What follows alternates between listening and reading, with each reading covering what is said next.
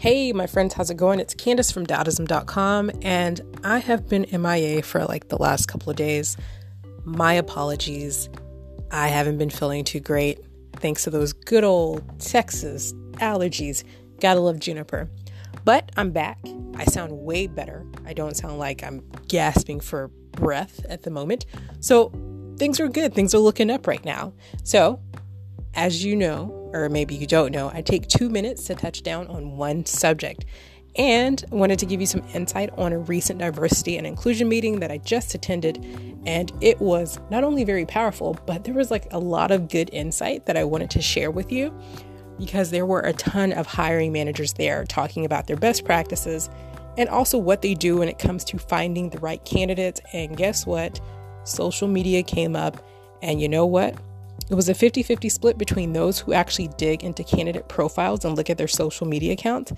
And then there were some that were like, that's unethical and I don't want to make a judgment or be critical, while others were like, I don't care. I'm searching for them.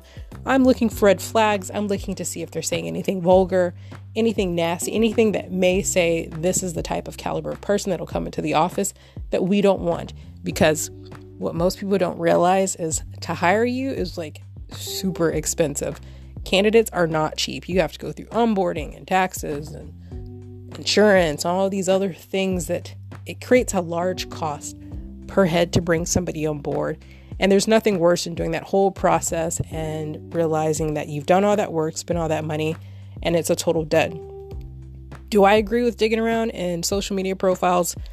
Absolutely not. But I know a lot of people rely on tools or companies to do some due diligence and digging around, or they'll even simply go on Spokeo.com to try and find out insight about a person.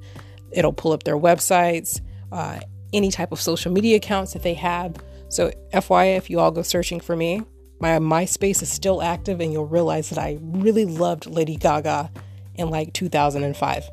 That's about all you'll find on me.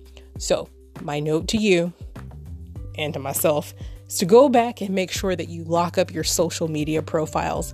Instagram, Facebook, don't add anybody that you don't know. And for sure, check your photos. Anything that you've been tagged in, just to make sure that they're not released, that they're not open to the public, because only a couple years ago could you go back on Facebook and tweak things to remove them from being open to the public and only reserving them for yourself or your friends. So if you're on the market and maybe you're like, I don't understand why I'm not getting a job, but you've got, a picture of yourself bent over with a candle in your butt. I don't know. Very vivid. Sorry, guys. That could be it. So lock it up. Don't show everyone every aspect of yourself. So do the one thing that you are in full control of, and that's locking up your social media profile. So my tip to you, from hearing it straight from the horse's mouths, I guess you could say, and that was hiring managers from some major companies. Lock it up. Have a great day. So nice to be back on this podcast chatting away. As always, feel free to reach out to me with any questions you have. You can reach me directly on LinkedIn. I'm Candace Velez Dowd, or you can send me a message at info@dowdism.com. That's info@dowdism, DOWDISM.com.